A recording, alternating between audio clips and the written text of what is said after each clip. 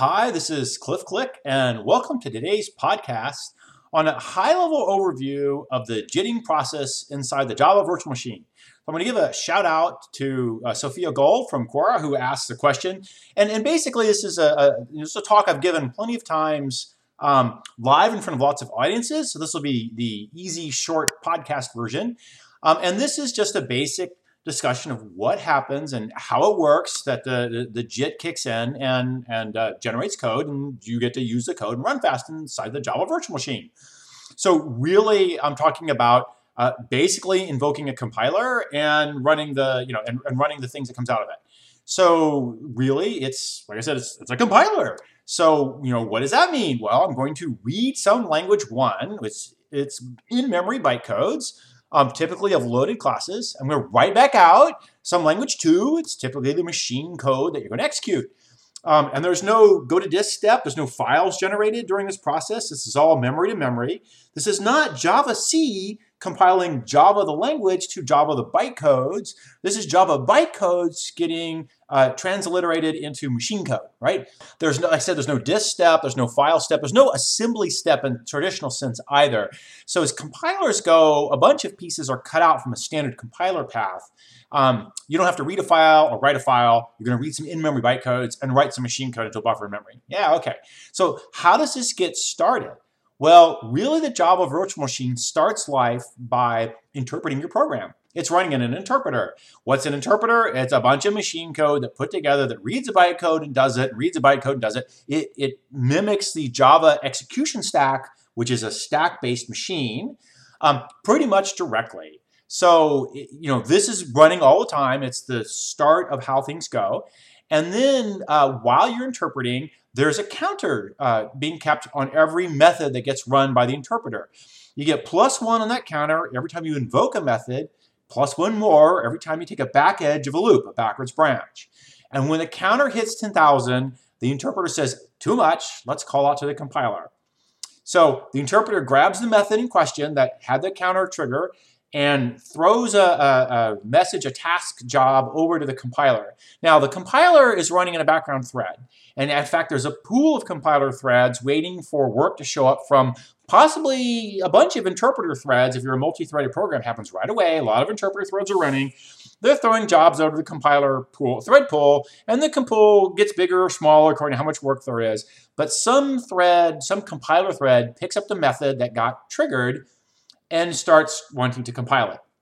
So the first thing that happens there is that the triggered method is rarely the method that you want to compile. It's often an accessor. An accessor gets called many, many times from many, many places, but it consists of like load a field. So, that only speeds up the one bytecode that loaded a field and then the return bytecode. It doesn't help you.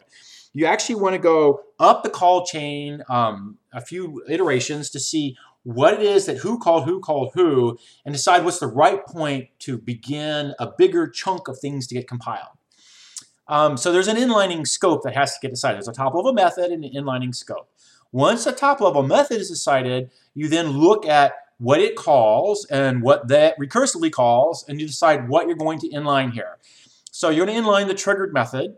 You're going to inline things that are cheap and easy, like accessors are so small, it's almost always more efficient to inline them than not, even if your compilation gets very large, because the act of making a call is more instructions than the act of an inline accessor, which is a single load op.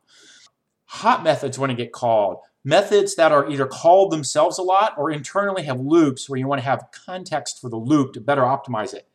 Converse side, you exclude things that you never call. You want to exclude low-frequency exception paths, things that are leading to code that's like not loaded yet. Not loaded meant never called, and you have no data, no profiling on it. So you just like cut off these paths. So while you're deciding what's to get inlined, you also collect dependencies on what you're calling. Because there's a lot of times you will make optimizations, these are called heroic optimizations in the hotspot lingo, of things that are not legal to do in the broad sense, but are correct to do at the current context. So an example would be you have a virtual call to some method. At the time the compile starts, there is only one implementation. There are no subclasses here. And because it's only one implementation, there's only one possible target for the virtual call. But another class might get loaded somewhere down the road and bring in a new virtual call target. In which case, if you go from the abstract version to the concrete version of the call, now you have two concrete targets. You have to make a decision before you call which one. You have to dispatch, right? So until that happens, though, it's okay to force inlining of the one virtual call that's available. And that's, in fact, very, very common that stays for the entire lifetime of the Java program. And it's a high payoff optimization to do. But to be correct, you have to have a dependency that says, if you load a subclass of this guy, I have to recompile. Okay, same thing for loading from fields. If they're static fields and they're not changing, you can load the value out of the field and say, until somebody writes a new value in this field, it's a constant as far as I'm concerned. Final fields, which obviously have to have a constant until you use reflection, and then they're not really constant anymore. So there's a lot of things you want to grab here for dependencies and what you're going to call, and collect them off to the side. So once that's done, you start to actually parse bytecodes. And you do this, Hotspot's doing this by starting from the top level called method, the top level compiled method, not the trigger method. And you parse bytecode by bytecode, and you're building SSA form directly. What's SSA form? Static single assignment. If you're not a compiler geek, drop it. It's a intermediate representation. It's the reified version of the bytecodes in a form that you can easily do optimizations on. It's an intermediate representation from a compiler's world. It's a graph-based intermediate representation. It's very lightweight and fast to manipulate relative to sort of existing IRs that are out there. In fact, a lot of compilers changed how they do it because of Hotspot. It's fully typed. It has all the same types as the Java bytecodes have. It, in fact, typically immediately infers much stronger types, including notions of you are a subtype or not, or which one, or which interfaces you support or not. Even if they're not necessarily declared, it can discover stronger subtyping, like something is only typed as object, but somebody does an instance of on it, and the instance of it down to a capital I integer or capital D double, when then it's a double, not an object, despite it. So you get stronger than the declared types passed around. There's a notion of null or not null in the typing system as well, so you can get rid of null checks aggressively. There's integer ranges for loops that have constant bounds and so on and so forth. So once that IR is parsed, and this includes all the inlining steps, so as you come to a Java invoke bytecode, you'll look at what you decide you're going to call and you inline it. And maybe it's two possible targets, but only two. So you might inline them both with an if call to say left or right. And if they're small enough, you inline them both with an if. You get a pile of IR that's somewhere between 10 bytecodes worth of 10 IR nodes to tens of thousands. Depends on how big the compilation unit gets. And then once you have that in hand, you begin optimizing it for sort of in earnest. So it's mostly all graph rewrite rules. It's a graph-based IR. You incrementally apply rules from a work list sort of style thing. When you change a piece of the graph, you throw the neighbors on the work list and inspect them for changes and so on. You rewrite them to shrink the graph, to remove, dead code just becomes unreachable. That's one of the nice things about that. But a lot of constant folding happens, a lot of control flow optimizations where it's a constant into an if test that goes left or right. Now, and you can kill the other side. You might discover values that are merging at merge points are all the same, so they become a unique same value for everything, and so on and so forth. Once that sort of stabilizes out, you go to sort of round 2 optimizations, and these are the loop-based optimizations. Range check elimination, loop unrolling, and basically anything to do with hot code you pay more love on. And then you go back to the big graph write rule, simplify, game, lather, rinse, repeat until things kind of stabilize out. And you now go to the next step where you're going to schedule the instructions. So you pick sort of basic blocks and you do a lot of branch frequency analysis and basic block frequency analysis to know where to put code. And if you have choices on how you can move it around. You do instruction selection, and you keep this still. It's all in SSA form. It's all this graph-based IR, but still now with actual machine instructions and not some sort of super lightweight, thin, risky style IR. And then you do register allocation. It's a full-blown, high-quality graph coloring register allocator. It's not what I'm going to go into depth on today, but you get a register allocation of the dang thing.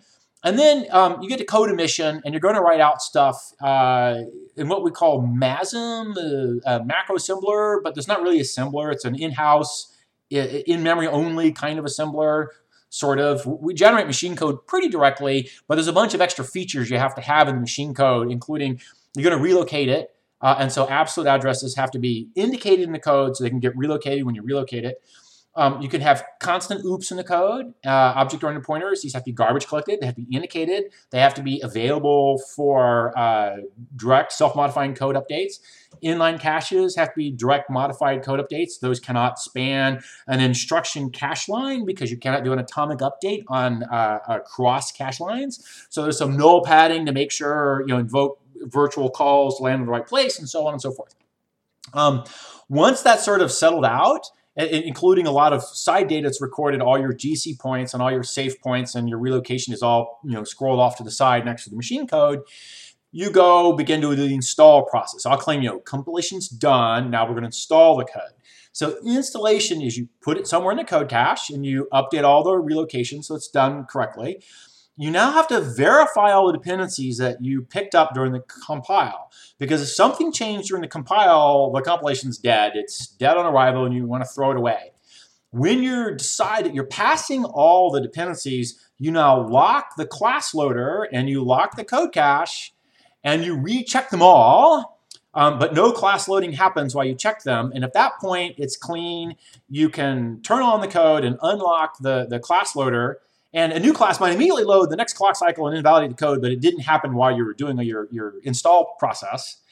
And once the code's turned on, the next time the interpreter calls a method, every time he calls a method, he checks a field that says there is generated machine code for this method. And if there is, instead of making a call via the interpreter, he makes a direct call out to the target code.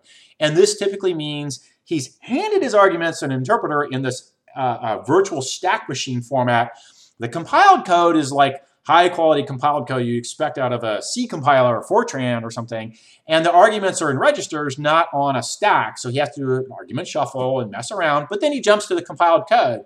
The compiled code then is going to run typically 10 times faster than the interpreter and is geared to call compiled code from compiled code. So once you get into the compiled code and you don't end up going back to the interpreter, it's basically as fast as you can go. It's as good as any high quality optimizing compiler will get you. And that's the way the program runs until some event happens, which will call you to deinstall or uninstall code. So there's a whole code lifetime thing involved in the compiler. There wasn't code, there was a compile step, there was an install, now you have code, and now you're running the compiled code, and then there's a deinstall, and then you won't have code. And deinstall is also a complicated operation, and it happens when some sort of code invariant or dependency changes. So in the common case, a new class gets loaded, and you're going to make a new object of the new class, and when you make the virtual call, it has to go to the new virtual call, but the compiled code inline the old single target, only one kind of class could be here, and it's just wrong. You can't do it. So before you let the new code exist, you have to stop existing threads, which are running in the old compiled code. So the new class wants to load. It doesn't get a chance until you first look at all the running threads, see if they're running in any of these codes, and if they are, you have to de-optimize them. Oh my God, what does that mean? Well, that means you can't let them execute another machine instruction of this method. Well, they're probably actually not necessarily in the method running it. They're in something that they've called from the hot compiled method. So you have to go patch the stack. So when you unwind back into the compiled code, it doesn't execute anymore. It jumps off somewhere. And then it unpacks the stack, the compiled stack frame, and repacks it into the interpreter.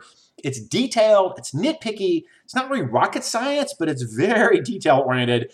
And it's tricky to get right, but once you get it right, it's pretty quick, it's reasonably quick enough, and flawlessly it'll flip back to the interpreter, and you'll be running off the interpreter, and the target method code is finally considered dead, and now you can load your new class and let it do what it's going to do. And then because you said the target method was dead, the compiled method, the Java method, which had an implementation in bytecodes, but it had an implementation in compiled code as well, that got killed dead. Now you want to make it again. So you once more go back and trigger it and say, well, as soon as you make another call in here, it's time to start compiling this code again. So you reset the compile counter.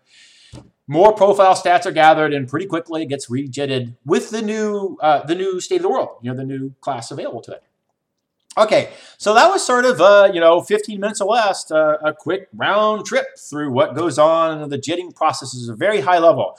If you want to go into optimizing compilers, that's like a giant long, there are 1,000 PhDs in optimizing compiler technologies floating around, 100 or more, hundreds in the Java alone. That's a big topic, and I don't want to do it here. Graph-based IR is very cool, very, very niche-oriented. But that's for a very fast, very high quality optimization. And that was the target niche that Java Virtual Machine had to do. Installing and removing code and JITting on the fly, that was really new when Java came around.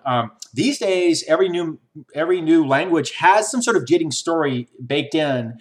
If you're Go, they're going to generate whole code on the fly, but really fast.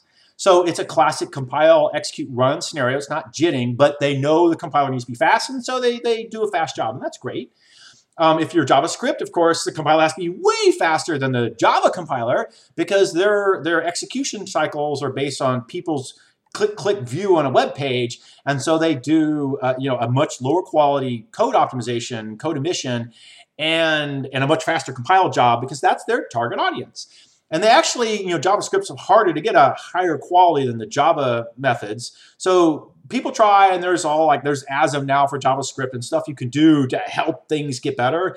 But the default case is still Java makes better code than JavaScript in exchange for having a much heavier weight compiler and a stronger type language which hands you a lot more information about what you're compiling.